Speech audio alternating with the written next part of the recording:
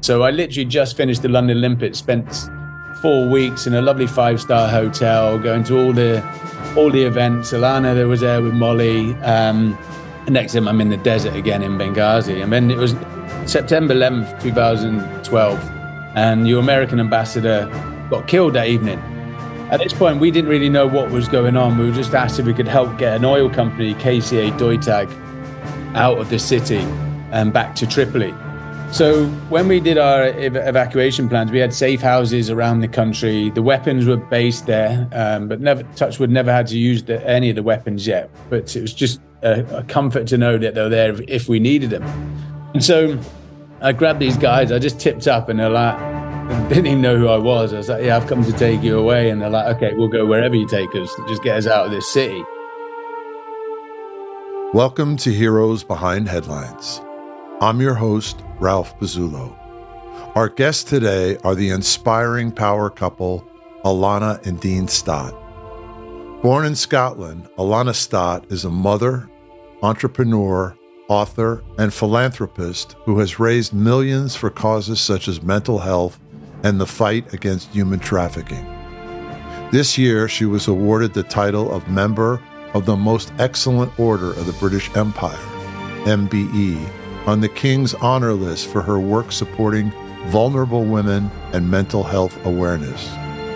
Her husband, Dean Stott, is a former member of Great Britain's Special Boat Service, their equivalent of SEAL Team 6.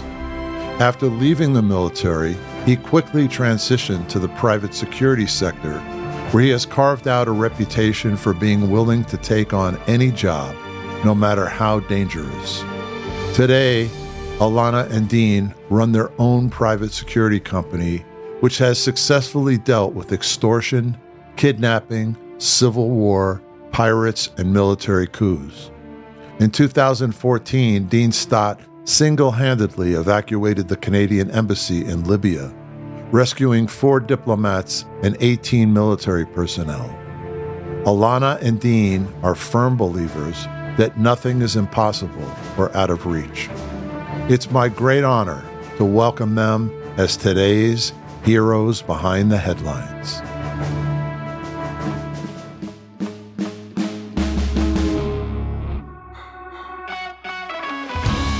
Heroes Behind Headlines with Ralph Pezzullo.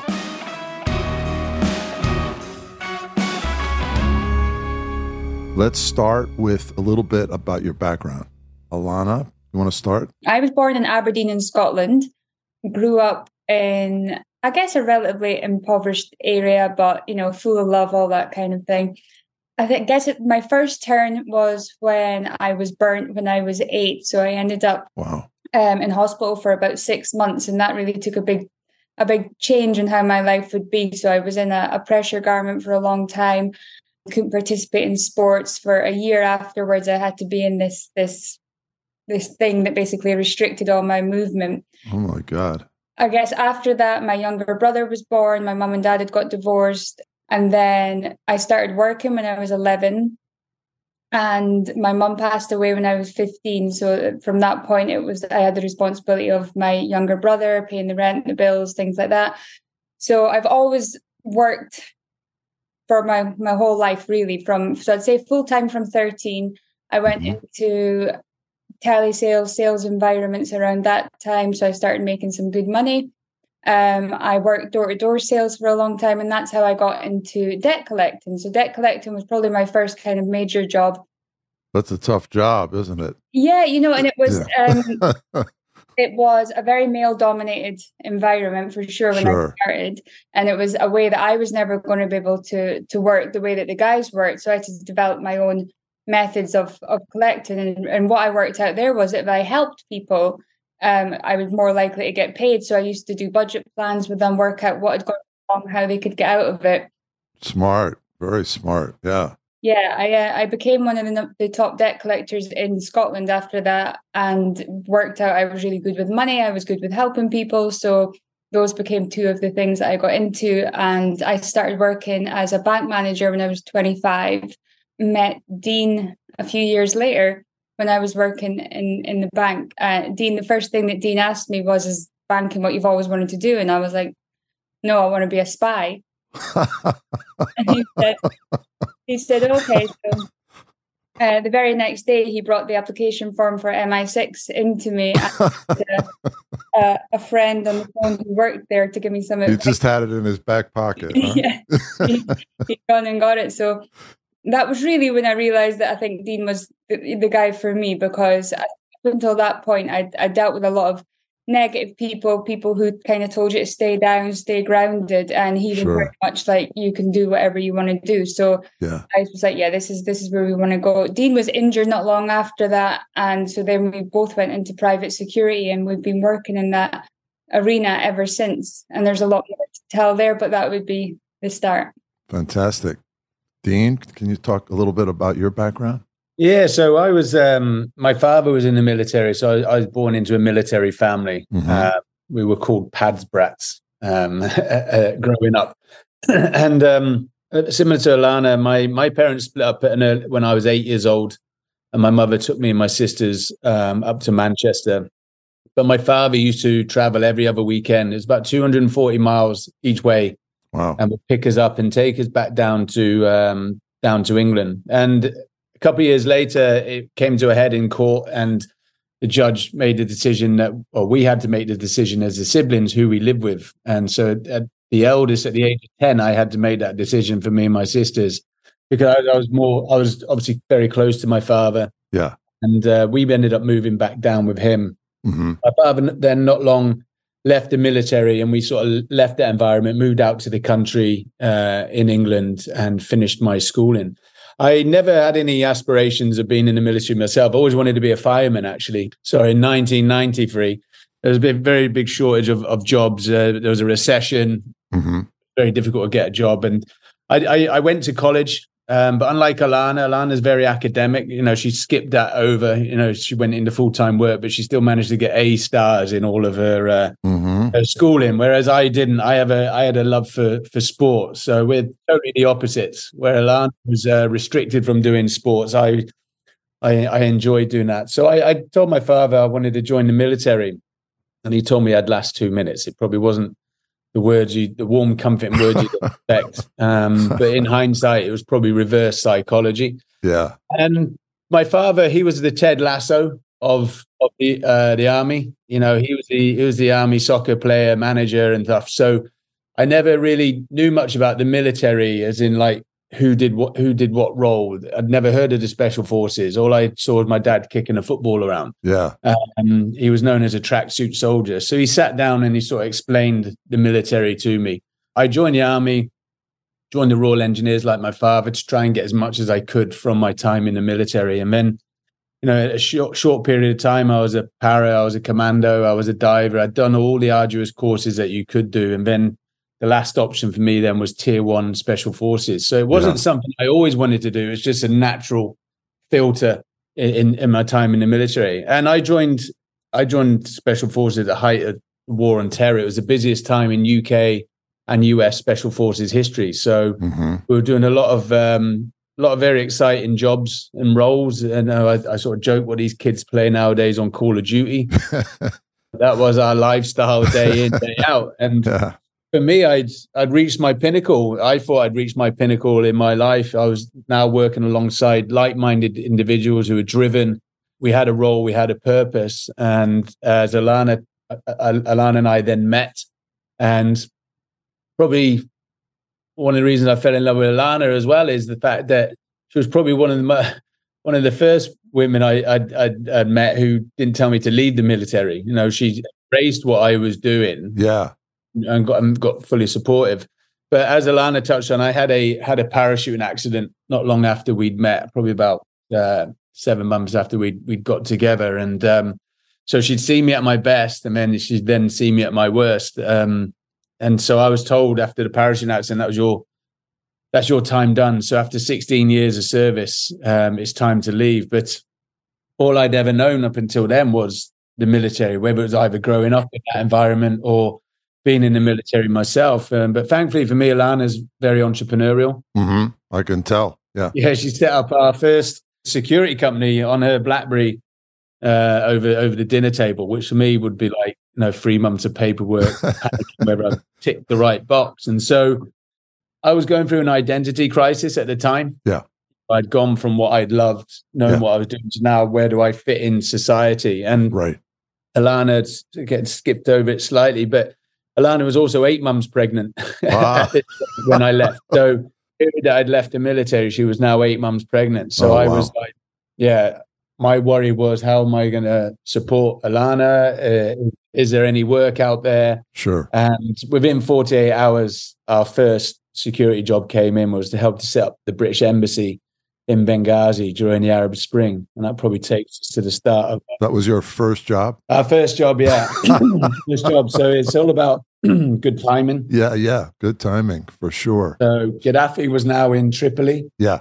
And all the oil companies, security companies, everyone, the media were all gathered in Benghazi. Yeah. Yeah, this is 2011, right at the beginning. So Gaddafi's still in power.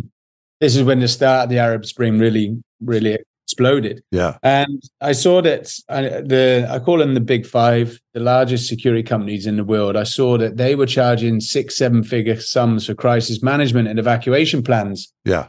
Weren't actually in place. They were getting retainers and a lot of money from the oil and gas and the NGOs. And at this period now, I was telling Alana, I want to find a niche within the industry. I didn't want to be doing what my friends were doing in Iraq or Afghanistan. And you wanted to start your own company, not join one of these big ones, because they're huge behemoth military contracting companies. Exactly. And I'd never been self-employed before because the military was my employer. And Alana had worked for other people before, but I think between us, the experience that we had, and I say we had, Alana had, we could go self-employed, and that's what I did. So there was a huge proliferation of weapons in Libya at the time. They didn't want it being another Afghanistan and Iraq. Yeah. So I flew back from Libya. Alana gave birth to our daughter Molly, and then I flew back in to Libya, and I bought 30 weapons on the black market, and I buried them between Tunis and Egypt, designed our own evacuation plans. And as Alana said, we live in Aberdeen, which was the oil and gas capital of Europe. So it's the Houston of Europe. So we had a lot of oil companies in our backyard, and we sold that evacuation plan retainer to them. Oh, okay. I think we made that decision early on that we didn't want to work. It was definitely the easy option. Like Dean could have easily have got a job, sure, a good, well-paid job, but we said we're going to set up this, and we were completely winging it to start with. It was like we were being asked for like weekly reports, so we created something called the Libya Focus. That was it, and it was basically a newsletter that we just gather information and give it to these companies. Yeah. And we would just type this up every week based on the information that we were given from other people and other sources. So it looked very impressive, but it was a kind of swan, the swan effect, looking great on the top and the kind of paddling underneath. And what Dean was saying about when I had my daughter, he was in Libya, and Libya got declared a no-fly zone, and I was due to give birth any second now. And I was like, you have to get home. Get home. So he managed to make it back just in time for her birth. And then we got home at 5:00 that evening after she was born, and he was away again at 5 a.m. the next morning. So wow, it was an intense lifestyle for sure. Very intense. And what gave you the idea that you could create your own private security company? You had never done anything like this before. You just had a sense that, we can pull this off. Dean calls me entrepreneurial, but I'd say that Dean's got the same spark, because in special forces, you have to be self-motivated. You have to be all the skills it takes to be an entrepreneur is the same thing that a special forces operator is doing. So the only difference was I knew the business end of it. So I knew the account side, the paperwork, the logistics, all these things. Dean knew what doing on the ground. So we'd seen how the other companies worked. We'd seen that all they were actually doing was subcontracting people like us anyway. That's true. To do the work. When I got out as well, it was the height of the Somalia piracy. Yeah. So coming from special boat service, a lot of my friends had set up their own maritime security companies and were absolutely killing it. But we didn't want to do that. So we said, well, let's set up our own company and do something different. And when you tell people you're in the security industry, not so much Alana, because Alana is a close protection officer, a surveillance officer as well, but she blends in. when I tell people I'm in security, I think they think I'm a doorman from the local nightclub. But it's actually, the security industry is very diverse. We touched on there about crisis management, maritime security, close protection. There's surveillance, there's coaching and mentoring, there's executive protection. There's so many facets. Yeah. And I was very lucky that Alana enabled me to do those ad hoc. So every time there was a phone call, it was a different country, it was a different task. And I was learning so much in a short period of time about the industry. So one phone call, take the UAE royal family super yacht from Barcelona to Maldives. That's nice. And the next one is, can you go train the Kurdish special forces to fight ISIS? Yeah. And so each one was like going from the extreme glamour to literally being in the desert again. And so in a short period of time, Alana and I really gathered a lot of information about the industry, but also we're building a network as well of people from these countries that we use, those third parties. And so that's what really helped us. Were you doing this by yourself? But I imagine you're bringing in other people as well, right? Yeah. Scale up and scale down as it was required, so okay. We've probably done everything from the single guy jobs right up to, at one point, Dean had an army of 180 people ready to move in on a specific task. So we've done, we would literally scale up and scale down, but it was interesting because a lot of my friends would say, well, why doesn't he just do a normal job and be here and be home? And I think it was lucky for us because we understood the nature of each other and we understood what we both wanted to achieve and what we both wanted to do. So we were able to be as flexible as we needed to be and work, when things like Arab Spring happen, these things don't come along all the time. So it was a case of, we need to make hay. Right. Well, not the sun shining, but Yeah. So there was definitely, and again, it was just doing what the big companies were doing. We would just subcontract other people in to do, and it's still very much the way that we were, our cybersecurity, for example, isn't our forte at all, but we know the best people in the world that do it. So right. If any security company says they do everything, they're lying. They literally, the art about running a good security company is about relationships. So we win the relationship with the client. As Alana said, then depending on the task, we can upscale and downscale. Right. And you guys call them 1099s. Yeah. They're literally 1099s. Yeah. Who actually don't want to get involved with setting up their own business. They're quite happy. You tell me where I go, how much I'm getting. Yeah. But for 1099, then us as a company don't have to worry about pensions as well. So we have the luxury of upscaling and downscaling. But and as Alana said there, we were the big five. Were always coming to me and my friends anyway to deliver. Private security companies like the one Alana and Dean run offer protective and preventative measures to individuals, businesses, and other entities to safeguard against risks, threats, and terrorist or criminal activities. These services encompasses roles such as private security, surveillance and monitoring, access control, event security, cybersecurity, personal protection, investigations, security consulting and risk assessment, and security training. According to Fortune magazine, the global private security market was valued at $224.49 billion in 2022 and is projected to grow to $235.37 billion in 2023 and is dominated by behemoths like Leidos, which is valued at around $10 billion, Bose Allen Hamilton, CSRA, SAIC, and CACI International. These companies employ tens of thousands of operatives and do everything from analyzing signals for the NSA to tracking down suspected enemy fighters for U.S. Special Forces in the Middle East and Africa.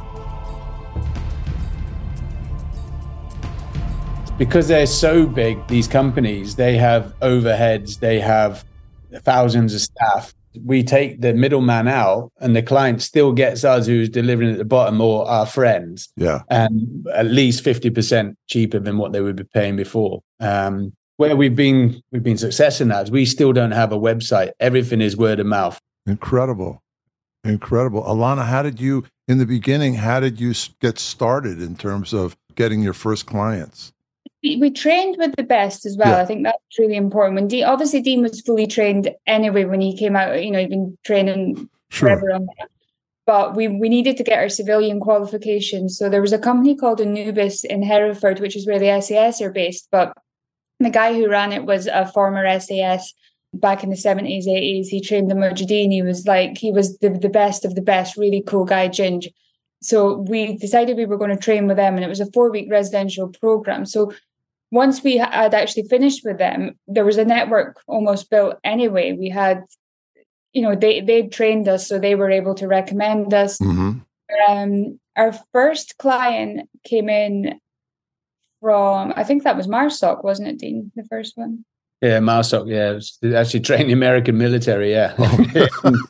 in North Carolina, yeah. Oh my God. And then we would get really crazy jobs that I think I had a Russian ship once who needed escorting through the Gulf of Aden. Again, we were very much, we'll say yes to anything, and then we'll just work out how to make it happen. Incredible. That was an interesting one.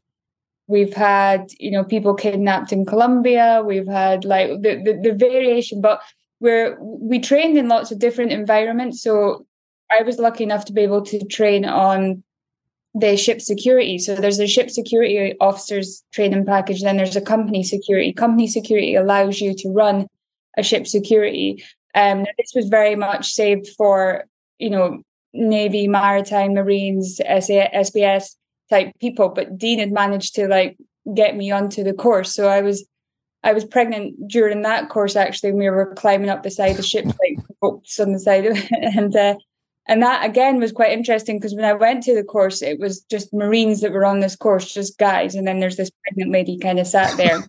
And it started off a little bit difficult, but halfway through the course, there was a lot of academics involved with it. You were running a ship. So it was, and they were struggling with that side of it. So they were like, Alana, could you help with this? So by the end of the course, I feel like I had the respect. Yeah. And maybe I wasn't going to be able to, shoot guns off the sides of ships and stop, pirates, but I could make the plan. And I think that was much how I thought, well, I'm going to go down that route of doing this background stuff and doing the plan. And which is a huge part of it, right? Because for every mission, as you described, they're so different. There's a lot of coordination and planning that has to go into it before you just show up in Colombia and try to free some hostages. Yeah. Yeah. And I think a lot of people did, people would try, and another huge part of my job was stopping people taking advantage of Dean, because Dean would do anything for anyone. And when everything was happening in Libya, there really was no laws. It was civil war. There was no laws. And the military, the Americans and the British couldn't really step in because, Geneva Conventions and all these various things.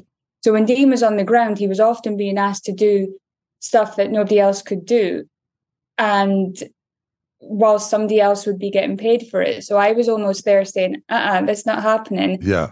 The only time we ever really argue was about things like that, where I would be stopping these guys doing this. But I would find that when he would be doing missions for other people, they, you could often see them on Facebook drinking wine in the pub and enjoying their time.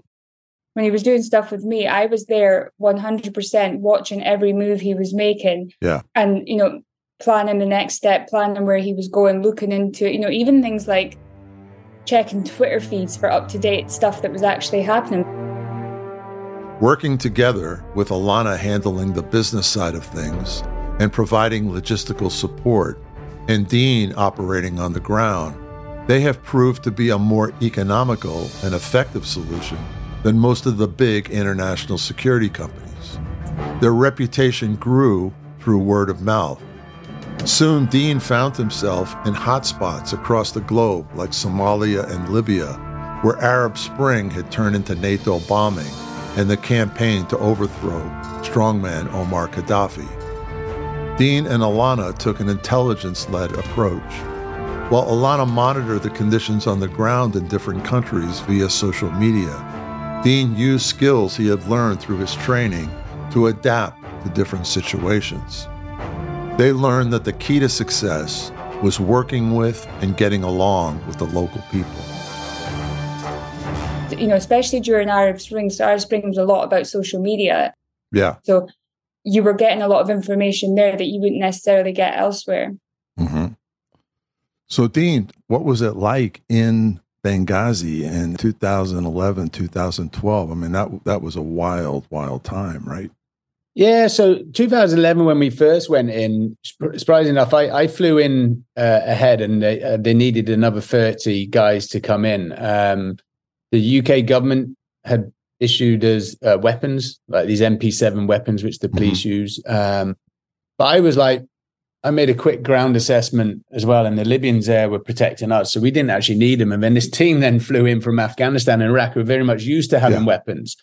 And they felt really uncomfortable, but it felt safe. The Libyans, they were now, Gaddafi was now surrounded in Tripoli. They saw that the Western world were helping. It was all good. And then for a period of time after that, after the Arab Spring, Libya looked like it was getting a lot better. There was a lot of Western companies coming in, some of the big names. A lot of oil there. Yeah, a lot of oil. Seventh largest oil fields in the world. So it is the Dubai of the Mediterranean. Mm-hmm. But then there was lots of issues with trust, tribal influences. You've got the oil in Benghazi, but you've got the politics in Tripoli. There's a lot of friction, and then it suddenly then spiraled out of control, which was sad to see. But I literally just come back from the London Olympics. So one thing I wanted to mention earlier when you guys were chatting is actually, in the security industry, it's the risk-reward ratio isn't balanced. So you could be out in some very dangerous places in the world on 50% of what you could be doing sat with one of the main sponsors at the Olympics or the World Cup, which fascinates me. It's like less risk and more money. So, and that's where we sort of we're trying to target ourselves. Let's go for the more glamorous stuff, but they come hand in hand. So I literally just finished the London Olympics, spent 4 weeks in a lovely 5-star hotel, going to all the events. Alana there was there with Molly. And next time I'm in the desert again in Benghazi. And then it was September 11th, 2012, and your American ambassador got killed that evening. Yeah. At this point, we didn't really know what was going on. We were just asked if we could help get an oil company, KCA Deutag, out of the city and back to Tripoli. So when we did our evacuation plans, we had safe houses around the country. The weapons were based there, but never had to use any of the weapons yet. But it was just a comfort to know that they were there if we needed them. Yeah. And so I grabbed these guys. I just tipped up, and they're like, didn't even know who I was. I was like, I've come to take you away. And they're like, okay, we'll go wherever you take us. Just get us out of this city. Yeah. And rather than, as Alana touched on, our sort of approach in security is very much intelligence-led. It's also monitoring what's going on social media. The easiest route would be to drive straight across the coastal road back to Tripoli in about 8 hours. But the problem you have in Libya is you have various tribal influences. There's 1,600 tribes. And so taking a driver from Benghazi through Misrata all the way into Tripoli would cause us issues itself. Yeah. And other people might not be aware of that. And so what we did is we ended up going southwest into Zella, a little town in the middle of the desert, in the middle of nowhere. And one of our safe houses was there. And we just monitored social media, the news for the next 36 hours, just to really get an understanding actually what had gone on in the city. Because at this point, we weren't aware of what had gone on. We didn't know the American ambassador had been killed. We didn't know that these guys had been killed. We just knew that there was a lot of gunfights. And so, but whilst this was happening, I had drivers coming in from Tripoli.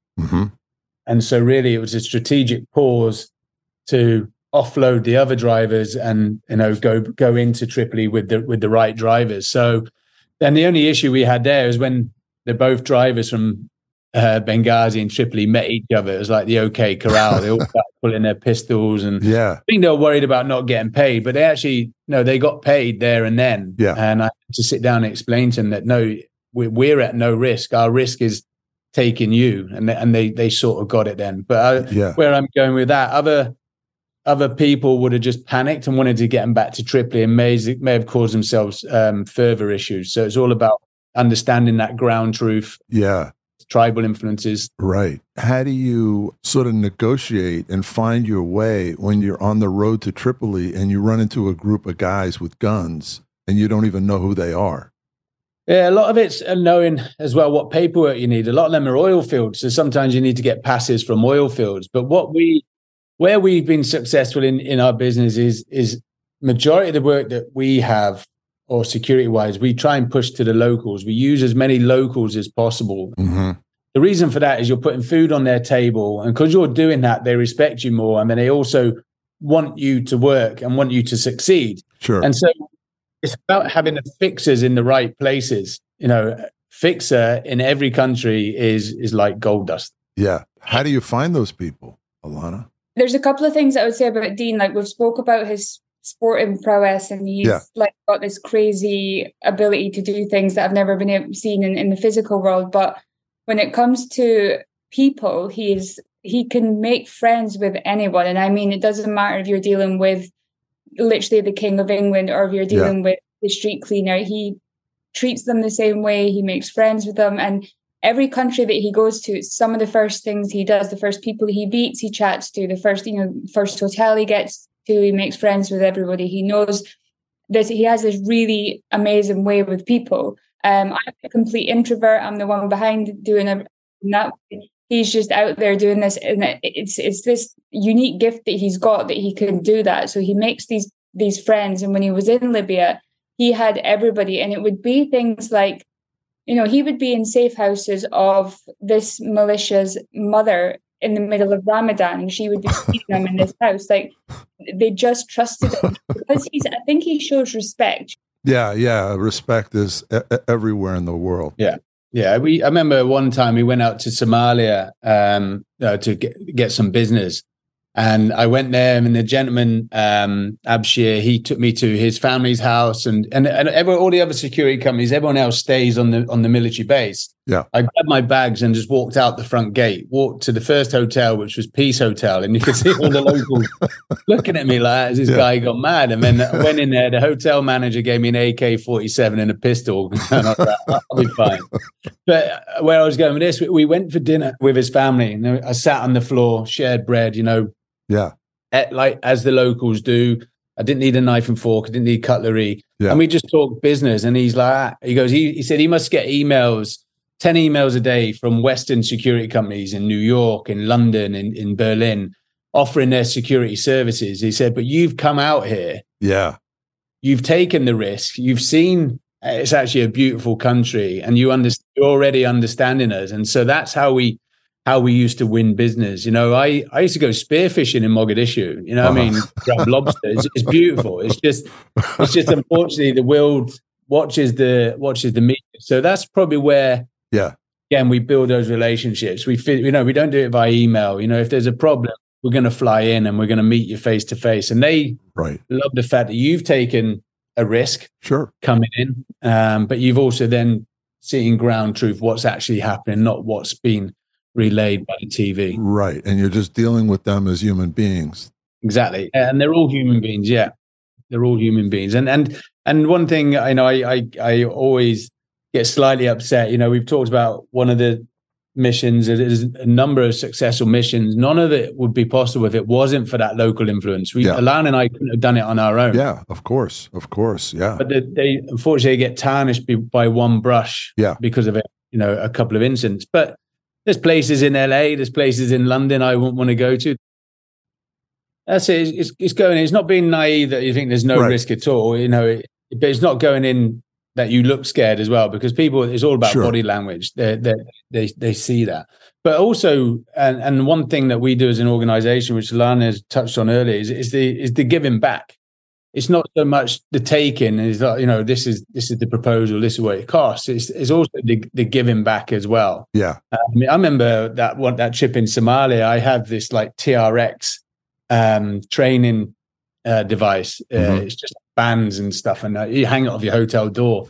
So I'm in the Peace Hotel, and the Somalian government pretty much all stay there as well. And the next evening, I'm doing lessons teaching half the Somalian government how to use a TRX, how to do a proper press up and things like that. So my next trip in, I brought in 5 TRXs and left them in the Peace Hotel. TRX, as most of you probably know, stands for Total Resistance Training System. It's a form of suspension training developed by former Navy SEAL Randy Hetrick that uses bodyweight exercises to develop strength, balance, flexibility, and core stability simultaneously. It's versatile, portable, and effective. It's also business. We've got a cupboard full of trinkets and random things that Dean brings home on missions. But I do love some of the, Dean trained the Kurdish Special Forces back in 2010. Sorry, 12. Was it 12?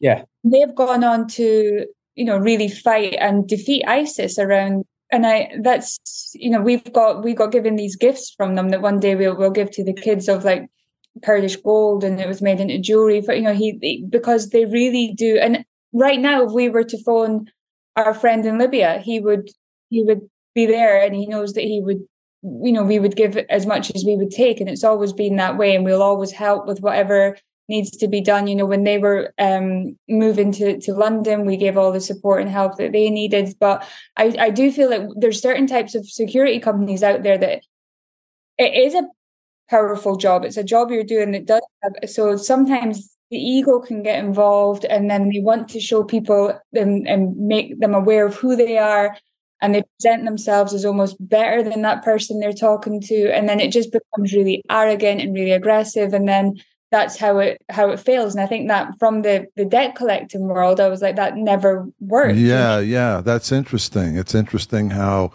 both of your backgrounds sort of like fed into this, because you were in special forces, and I don't think most people in the United States know what Special Boat Service is, but it's sort of like SEAL Team 6. Yeah, right. It's amphibian, and that's it. Yeah, so you have SEAL Team 6 and Delta Force, and in the UK we have the SAS and the SBS. And actually, Delta Force was formed from the SAS. Colonel Beckwith spent 2 years with the SAS, and then came back in 1977 and formed Delta Force. Right. Here, where you have Delta Force or the unit CAG have their own selection and SEAL Team 6 have theirs, actually the SAS and SBS is combined. And then in size of units, there's only 250 of us. We're not. We're very, very, But it's that same mentality of special forces mentality of embedding with the local community, right? Yeah, well, that's it. Hollywood doesn't help matters. When you see, Dwayne Johnson and Jason Statham and, the Expendables all hanging on the bottom of a helicopter and biceps, bombs and bullets, I call it, which people like to see. That's 25% of the special forces. Actually, 50%, as you touched on, is support and influence. It's hearts and minds being embedded with locals. That's the true special forces. That 25% of the offensive action has to be your very last resort. And so that's what we've taken into, or what I've taken in from my time in the special forces into these projects. Yeah. One thing I picked up on when Dean was first injured, I moved down to the camp to stay with them. So we were staying on camp, and I was living with these guys, and I think there's probably one or two that I would say, oh gosh, yeah, you're special forces. The rest of them absolutely look nothing like what you would imagine the Hollywood portrays as a special forces operator. You've got one guy that I would sit and talk about wine with, who was a wine connoisseur, you'd be talking about gardens and all sorts. But the one thing they all had was that level of intelligence, that level of being able to talk to people and have that skill. I mean, there was a couple of the big guys, but I remember watching the Expendables, although I love Sylvester Stallone, but the first Expendables, they have a Somalian pirate attack on a ship. And, not one of those guys were Somalian, I could tell you that. Big Nigerian guys or something. And they're being portrayed as these big, tough guys who are pirates were just doing a job. They lost their fishing abilities. Sure. What we done to their country. They're not doing this because this is what they choose to do. Yeah. 100%. Yeah. And any people that we know that had been held hostage by them or kept, they were always treated very well. That, the hostages got fed better than they did. They were looked after because this was now their business. This is a way to feed the family. So you had to show, I've seen videos out there of, people shooting at pirates and doing all these things. you never needed to do that. If they knew the boat was armed, they generally left the boat alone. They were going for the easy money because they weren't these big, huge, tough guys with they're young lads just trying to feed their families. I was in Brazil doing the World Cup, which was great. And at the World Cup, you're doing security work. Yeah, doing security work. And we ended up just blending in. Visa was the client who were one of the main sponsors. Mm-hmm. And as you can imagine, with these big sporting events, they have security anyway. They have law enforcement, they have everything else. So we literally were given tickets and we were there with the VIPs. The VIPs didn't even know we were security, and we are just there if there is an incident to then sort of to move in. Yeah. Get them moving, get them in the right direction and things like that. So actually, I think between the 4 weeks in the Olympics and the 4 weeks in Brazil, I handed out one paracetamol. Other than that, I just watched the rest of the games, which is good because it means the success, means the security organizations have done their job as well. So it's just an additional layer. But we get a phone call from the Canadian embassy in Tripoli. It's now the Tripoli war, civil war between the militia and government, and they're like, we've heard of you guys. Everyone else has left. All the embassies have gone. All the other security companies have gone, and we're stuck behind. So it was 18 military and 4 diplomats. So we flew in, and single-handedly got them out. And when we were doing the planning, they were concerned because the week before the British embassy got shot at every checkpoint on the way to Tunis, and it's only a 100-kilometer stretch. So myself and my fixer, we went out and didn't speak to the guys with the guns. Yeah. We spoke to the tribal elders. Yeah. And they told us that, they just drove straight through. They didn't tell us who they were. We didn't know who they were and things like that. And so we actually said, well, look, we're going to be moving in a couple of days. These are the vehicles. This is the time we're looking at moving. And it was all about respect, having communication, showing them respect. Yeah. We parted a few $100s, which is fine, but that just gets more coffee and biscuits, and then we can carry on chatting. So that was an element of communication. The issue that they then had is they had 6 vehicles, and there was a lot of sensitive equipment which needed to go with them. They couldn't get them into the vehicles because there's diplomatic laws that no one can enter a diplomatic vehicle, so they could put their weapons in there. So again, a bit of understanding the ground. From Tripoli, there's a big fishing port in Tripoli, so they used to export fish across to Tunis every day. So these fish wagons would do this trip every day. Wow. What we did is we hired 2 fish wagons and we put all the sensitive equipment in them because I knew that they weren't going to get stopped at the border. Yeah. Because they see them every day. Yeah, yeah. So it was just thinking out of the box. Right. Yeah, we got 18 military and 4 diplomats safely back to Tunis. No problem. No incidents. No shootouts. No nothing. No shootouts. No nothing at all. Which is what you want to avoid. You don't want to shoot out. Yeah. Yeah. And a good friend of ours, Richie, actually, he was there a couple of days before, and the security company that his company had employed were tripping and falling, and they were taking their time. And he's like, Dean, I need to get out. So I literally got this rinky-tink taxi, which I wouldn't even get in this taxi. And I just threw him in the taxi, and he sent me a photo that afternoon. He's sipping pina coladas in Tunis while the security company's still trying to get the shit together back in Tripoli. But it's just about going low profile because no one's stopping that taxi. Yeah, and not trying to drive through with machine guns hanging out the windows. Yeah. Yeah. We didn't charge very minimal for that task. And what later actually, fast forward 7 or 8 years, whatever it works out to be, when Afghan happened and everything was going on there, we had a group of women. We were desperately trying to get out, and we couldn't work out a way that was going to happen. As you know, none of the governments were helping. We weren't getting it. Yeah. But one of the people who was involved in that rescue, we were able to contact, and then they made it happen. So we leverage your do something that nobody else was able to do. So the relationships are always kept, I guess, is what we're and key. Yeah. And it's hard as well when you're in situations like that, especially like Afghan. We were able to get people didn't have the money, but there's flight that's being paid for by an insurance company and it's got 20 spare seats. Yeah. Let's fill those seats. So I find it difficult because I can't see a value when, especially in the special forces, in what we do. I don't see a value on a person's life, whereas Alana rightfully does. Otherwise, we'd be doing everything for free. Yeah, no, it's a real balance. It's hard. Of course it is. Yeah. Well, you two you're sort of perfect. Perfect for one another. Yeah. It's amazing. Yeah, I never talk money. I know. Alana has a book called How to Ask for Money. Yeah, no, it's fantastic. The security industry, it's really mostly populated by ex-military that have come out that want to continue what they're doing. And a lot of the work that you are doing is helping people. So it's very difficult to then send an invoice for that. Or if you're going to, sure, if somebody's been taken hostage and you need to go rescue them, like, how do you then send a bill for that? Yeah. And I always say that, look, what is the value of that person's life to their company, to their family, and you have a very special skill to be able to do this. You have to be able to invoice for that. And I think that's why a lot of security companies fail. A lot of them fail because they just don't know how to do the back end properly. Yeah. They don't know how to invoice. The amount of guys I've seen that have got piles of invoices unsent because they're nervous to send the invoice. They just don't understand the value of. They don't have somebody like you Exactly. with your background. I mean, being a bill collector as a young person certainly trains you for it's the same kind of skills, right?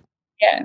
I mean, I started in door-to-door sales. When I was a teenager, I was knocking on doors in the middle of winter in Scotland, asking people to buy things from me. That was probably one of the hardest jobs to do. And when you kind of have the confidence there to do that, then going on to other things. But that's definitely one of the biggest. It's funny because you've got the toughest guys who have done some of the most dangerous jobs in the world and the most craziest missions, but ask them to send a bill for their own worth is like, no. How to ask for money. I wrote that because I'd seen so many people scared of asking for money. I'm the same way. Yeah. It's up there with people's biggest fears. But Dean absolutely hates it. He hates. Same here. The analogy I use, Ralph, when you're in the special forces and you're planning a mission, for example, Afghanistan, I need 2 Black Hawk helicopters. I need a UAV. I need fast jets. I need 40 guys. I need this amount of ammunition. Mm-hmm. No one gives me a bill in the military. It's automatically there for you. Everything you ask for is there. So you don't understand the value of what it is. And so I don't have to do a proposal or an NDA or a scope of work. And then all of a sudden you've been coming to this world where everything has to be itemized. Yeah. So it's going from that. And that's where Alana sort of sweeps that up for me. Dean and Alana are motivated to help people in need. As I mentioned earlier, this year, Alana received an MBE from King Charles for her work supporting vulnerable women and mental health awareness. So in August 2021, when Afghanistan was falling to the Taliban and tens of thousands of locals who had previously worked for the U.S. and its coalition partners were facing reprisals and desperate to flee the country, Dean and Alana rolled up their sleeves and got to work. So let's talk about Afghanistan. How did you initially get involved in that? It's actually quite funny. So a big part of Dean's story is after he left Libya and he ended up breaking 2 world records by cycling from Argentina to Alaska. Yeah. He then decided he was going to kayak the Nile. So we'd been working with a kayak company at the time. Mm-hmm. Afghan started to happen, and the lady who had the kayak company called us and said, look, we've got this lady in Afghanistan. She's a high target, high risk. And basically this lady had actually set up the underground girls' schools back in 96 when the Taliban banned education for girls. Yeah. So she was responsible for bringing education to girls. And then all this time she'd been doing this. So she was kind of number 1 on their list. Mm. So we got the call and they said, look, can you do something to help? And naturally, just as problem solvers, we were like, yeah, let's see what we can do. Mm-hmm. And that was really the first step into it. And we got her out along with 20 of her female colleagues. And then it was just call after call after call just started coming in from that moment onwards. How were you getting them out? So we initially thought that we were going to get full government support. We thought like these things were going to be easy, but it turned out to be the exact opposite. And really, you were relying on the network, the network of people that were involved became the ones that were doing it. It was literally an operation on WhatsApp, Signal, all these apps, and you were just firing between different groups and and it really was just, there was a couple of people on the ground, but other than that, it was, okay, this gate's open, everybody move this gate. And, it didn't help some of the things the government were doing. They were sending emails out telling people to go to the hotel, and the hotel was then being attacked by the Taliban. And we were then having, we had a lot of safe houses. So I think that was a big benefit for what we were doing. But so you established your own safe houses in Kabul where people could go. Yeah, you could move them from there. So where we specialize in, and I don't want to give away our total USP here to all the other companies, but basically all the insurance companies, when they do these evacuations, they can get an aircraft into the airport. Yeah, they're not responsible in getting you to the airport. And that was the hard part. That was hard. And I've seen it before in Latin America where they've done evacuations, and the person's 70 miles away. They've got to make their way 70 miles themselves to the evacuation point. So it's very easy getting them to the aircraft. So we call it the first mile. We focus on that bit. Start point to there, safe houses, trigger points along the way, using locals as well. When we were actually, and I'm not embarrassed to say it, we also were liaising with the Taliban. Yeah, the Taliban didn't want there to be an incident during this process because it makes them look bad. It was ISIS that was the trouble. Yeah, they're the ones who set off the bomb at the gate and killed exactly. Yeah. And the reason the people were unlike Libya and stuff we were doing there, where we were physically going in. This was a paper exercise. We assisted in 1,200 people coming out, and probably tenfold had to say no to so many others because they didn't have the right paperwork. There wasn't a host nation. There wasn't a sponsor, and such. Where the issues were is the fact that once people had their paperwork, they were given a 4-hour window on a certain day that they have to go to the gates, but people weren't waiting. As soon as they got their paperwork, they were at the gates. And that's where you had this mass confusion. Yeah. Hindsight's a great thing. I don't know why they did it in Kabul. They should have done it in Bagram, which is an airport right out in the middle of nowhere. And literally anyone who needs to get evacuated goes there. You put it in the middle of a city. The planning and coordination was... there wasn't any. It was horrendous. Yeah.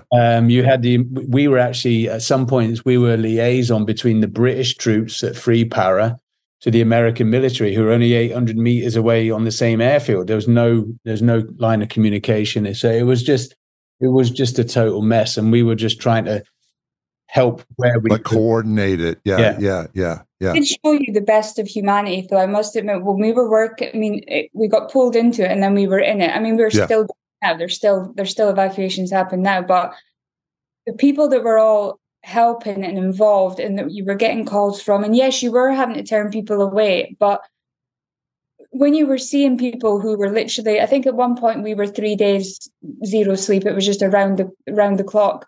Yeah. And there was other people doing the same thing, and you were seeing all these people coming together to help strangers and help these people get to safety. It was such a touching display of what humanity is. No governments were helping. Nobody that should have been helping was helping, but that didn't matter to everyone. We were all just involved, and we were just going to do it. And there was people that were trying to profiteer from it for sure. Mm-hmm. And they know who they are, and they can be as ashamed or unashamed as they want to be. But the people who were really doing it for the right reasons were so incredible to me. Yeah, no, I've spoken to a bunch of them, and everybody was just sort of operating by the seat of their pants, but with totally good intentions. And these were people that they didn't even know. Yeah. Right. They had just gotten a reference from somebody. Yeah, we were quite lucky. We had a facility in Afghanistan, like a medical facility, for 10 years that we'd used. So we already had that ground connectivity, which made it easier for us. But as Alana said, it was great to see humanity, everyone wanted to get involved. Yeah. I think the benefit of what and the way that because we'd done it using our previous skills, everything was done right. So our people that we've got out have all been put to host countries. They're all either working now or they've got their lives set up, because there was this 2-year window of the past for them to be able to. Now there's people still, there's kids still trapped in cages in Pakistan. There's people that were sent to, there was a lot of human trafficking going on, breaches in rules and paperwork. But I've seen that people just wanted to get people out. People were like, we just want to get them out, but no plan for the after stage. None of the paper done right. But this was because there was just normal Joe people doing it, trying to get out. Whereas we were lucky that we had the right processes in place to be able to do it properly and make sure that the people... I don't think people understand the nuances of an evacuation. As Alana said, it was great for humanity. So people wanted to help, but actually a lot of them now are being investigated for human trafficking now. Oh, gosh. Yeah, because they didn't have the right protocols or processes in place. And so that's why we had to say no to so many thousands, because we didn't want to then ourselves be investigated. We had to make sure that it was all above board. It was hard. Wow. And frustrating as well. Alana touched on people profiting from other people's misery, and there's a time and place to profit. Yeah, and that wasn't it. People in the media were going out there with their TV crews and then wanting to be the savior, and then 3 days later they're in Ukraine and totally forgotten about Afghanistan because it's not trending. That was what was frustrating for me. It was like, Afghanistan's still a problem. We're still operating in Afghanistan. We're still helping. And one real big difference between Afghanistan and Ukraine was Afghanistan, the men left and the women and kids stayed behind, which I thought was wrong. Yeah. Whereas in Ukraine, the men stayed behind and the women and kids left. That was the big differences between the two. People ask us, are there any similarities? I said no, but there's a lot of differences. Yeah. We had one family in particular, and the father had got out, and I believe he was in Germany, and we were able to arrange for the wife and kids to get there. But he wanted to come to the US, and he was like, no, leave them there until we can get the pass to get to the US. And it was like, hey, buddy. Yeah. It's not like a holiday brochure. You just pick where you want to go. But that's what it started turning into in the end. It's like, you're safe. Let's get your wife and kids to you. And he's like, I want to come to America. And it's like, dude, what are you doing? Yeah. As you touched on before, I don't think people realize that it's in the midst of all these tragedies like Ukraine, Afghanistan, the transition, that people take advantage of it. And a lot of the human trafficking kind of takes place. Yeah, well, Alana's, just to jump in because she won't tell you.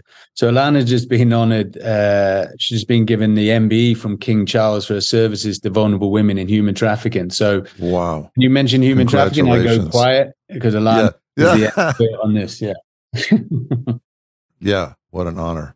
Any disaster, anytime there is an earthquake or anything that goes on in the world, that's when they swoop in. As soon as there's going to be a vulnerable spot, kids left without parents, any of these types of things, they move straight in for that. Yeah.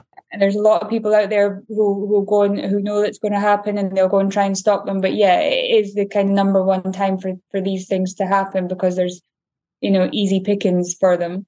And a lot of times they disguise themselves as working for humanitarian organizations. It's really how we actually got started in the security, really, is I had a phone call from a friend, lovely lady, Celia. She was out there. The Haiti earthquake had hit.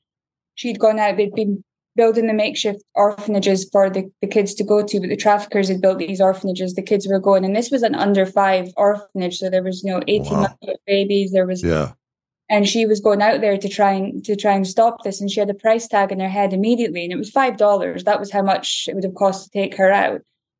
So she said to me, can we get some security to go in? And I was speaking to all these security providers, and they were all like, charging big bucks to go and help her. And I was like, somebody's got to do this for free, for goodness sake. This is like, and that's when I turned and said to Dean, look, I want to be able to do this. Anytime somebody asks me this, I need to be able to go and do it. And that's why we went and trained with Ginger Johnson at the time, to make sure that if that call ever happened again, we would be ready. And I think we did actually get the call about Haiti recently, and we were able to help, which was a good 360. But there's a lot of bad in the world, but there's a lot of good people. In 2016, Dean began training for the biggest challenge of his life. His plan was to cycle the entire 14,000-mile length of the Pan American Highway, the longest motorable road in the world. But there was just one little problem. Despite his long military career and proficiency with a huge range of vehicles and weaponry, he had never cycled more than a few miles.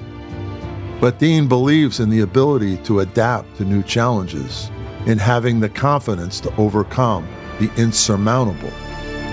Together with his wife Alana, he prepared to do more than just complete the ride. He was going to do it faster than anyone had ever done it before. In May 2018, he completed the journey, gaining not one, but 2 world records.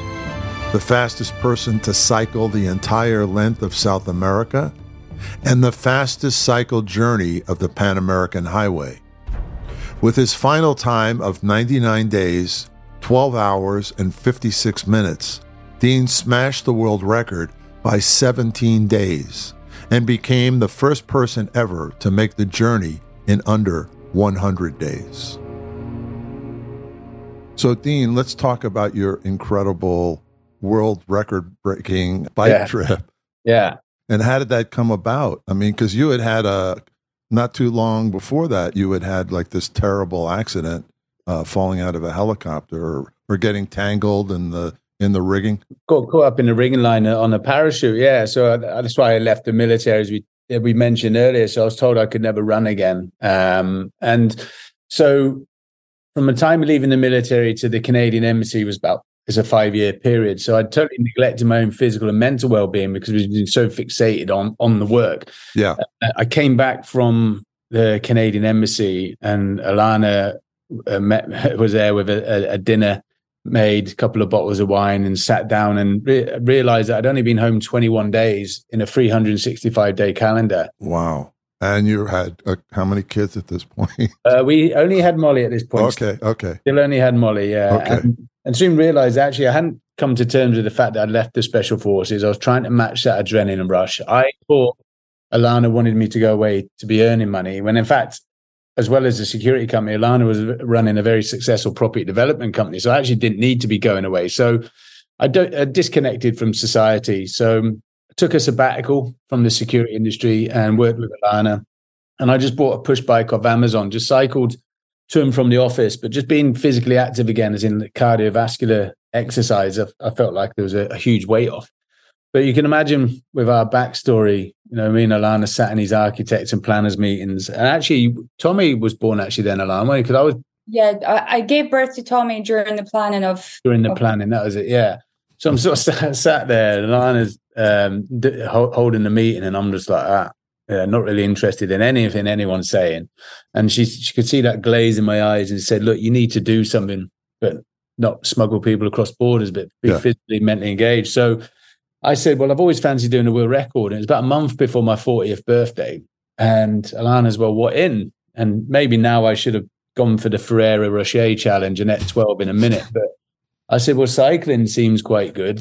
Mm-hmm. I was thinking, living in Scotland, maybe east coast to west coast to Scotland. Alana then found the world's longest road, which runs from southern Argentina to northern Alaska, 14,000 miles over Incredible. 22,000 kilometers over 14 countries and 2 continents.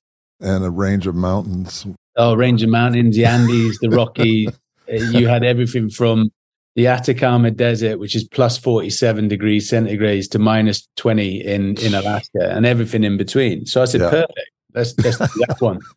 So I never mean to sound arrogant. I don't know if any of your listeners are probably cyclists. They probably think this is amazing, but I'd only cycled 20 miles before I applied for the world record. And Guinness came back and said, yes, you've been successful on your application. So we covered our story and we talked about giving back. We also, behind the scenes, Alana and I do a lot in the philanthropy sector. We're both ambassadors for the Special Boat Service Association, the Royal British Legion, a lot of the veteran charities. But a good friend of ours is a great philanthropist, is Prince Harry. So him and I met each other 17, 16 years ago on a training course together. Uh-huh. We'd done a lot before in charity behind the scenes, and we rang him up and told him our plans. And he was about to launch a campaign with his brother and Kate on mental health. Mm-hmm. So called Heads Together. So that was the campaign. We had the challenge. The world record was a 117 days, and we set a target of £1 million. Trained for a year. 125 days, and then somebody broke it, and it was 117. Yeah. Someone broke it during my application, so it already lost it about 8 days. So it was 117 days, and I trained for a year. Alana did all the fundraising, ran the campaign. Wow. And to keep it short, I broke the world record by 17 days. Became the first man in history to do it under 100 days. But then, more impressively, Alana raised $1.4 million for mental health as well. Wow. Fantastic. Quickly skimmed over that. That's the biggest world record bike ride you've ever heard of. Fantastic. Up until then, we didn't have social media. It was very much a taboo in the special forces. The jobs that we were doing were quite high profile. So we were very much underneath the radar. So when we finished the bike ride, I didn't see a career in guest speaking. We didn't see book opportunities, didn't see TV opportunities. We did it so we weren't smuggling people across borders. And so that's when then both of us became more public figures in the public domain then from that. So what we're trying to do now is we still do, we're still doing a lot of philanthropy work. We'll always do challenges just to keep us physically engaged. But what people don't see is the security stuff. Yeah. And and that's why we're being a bit more vocal about it. I had a call with the head of CIA in Yemen. He's like, I've just Googled you. I was like, don't Google this, because you'll see, authors, mothers, philanthropists and world record holders. And when in fact, actually security's where we've always been. We've never left this arena. Yeah. Fantastic. Thank you both so much. What incredible people you are individually, but as a couple, you're just amazing. You're very inspiring, both of you. A marriage, made in heaven, and just a combination of characteristics and backgrounds that have sort of enhanced each other together. Like you're an amazing team. I mean, it's really inspiring. In a time when all you hear about is, people can't get along and they don't know what their purpose is in life, and they're lost and they can't find any value anywhere. I think that's why we, similar to your, Heroes Behind the Headlines, our podcast that we've just started is called Behind the Scene, like SWE. It is for that reason, to bring, we have the person who the world sees and the person who's behind, and we talk to them about how it gets there. Because I think it is really important for the work, because I think it's so common that one person gets to, be in the forefront and do all the things, and the other person gives up their career or maybe have children or whatever it might be. And we hope that it can help other people. Within 36 hours of the tragic events in Israel that took place on the 7th of October with the Hamas terrorist attacks, Dean Stott was on the ground conducting evacuations with logistical support from his wife, Alana. Though they had previously conducted evacuations in Libya, Afghanistan, and Sudan, they had never operated in Israel before and didn't have an infrastructure of safe houses, local security advisors, and drivers in place. But that didn't deter them. And within a short period of time, they were making an impact. While Dean was rescuing dozens of people from different parts of Israel, Alana was arranging for their travel out of the country. It's a great example of how this amazing couple operates, with heart, expertise, courage, and the highest ethical code in the most dangerous situations in the most dangerous parts of the world. They inspire me, and I hope they inspire you as well. You can learn more about Dean in his book, Relentless, and Alana's books include She Who Dares and How to Ask for Money. It's my great honor to name Alana and Dean Stott as today's Heroes Behind the Headlines. Heroes Behind Headlines. Executive producer Ralph Pezzullo. Produced and engineered by Mike Dawson. Music provided by Extreme Music. For exclusive content, please join our Patreon group at patreon.com/Heroes Behind Headlines.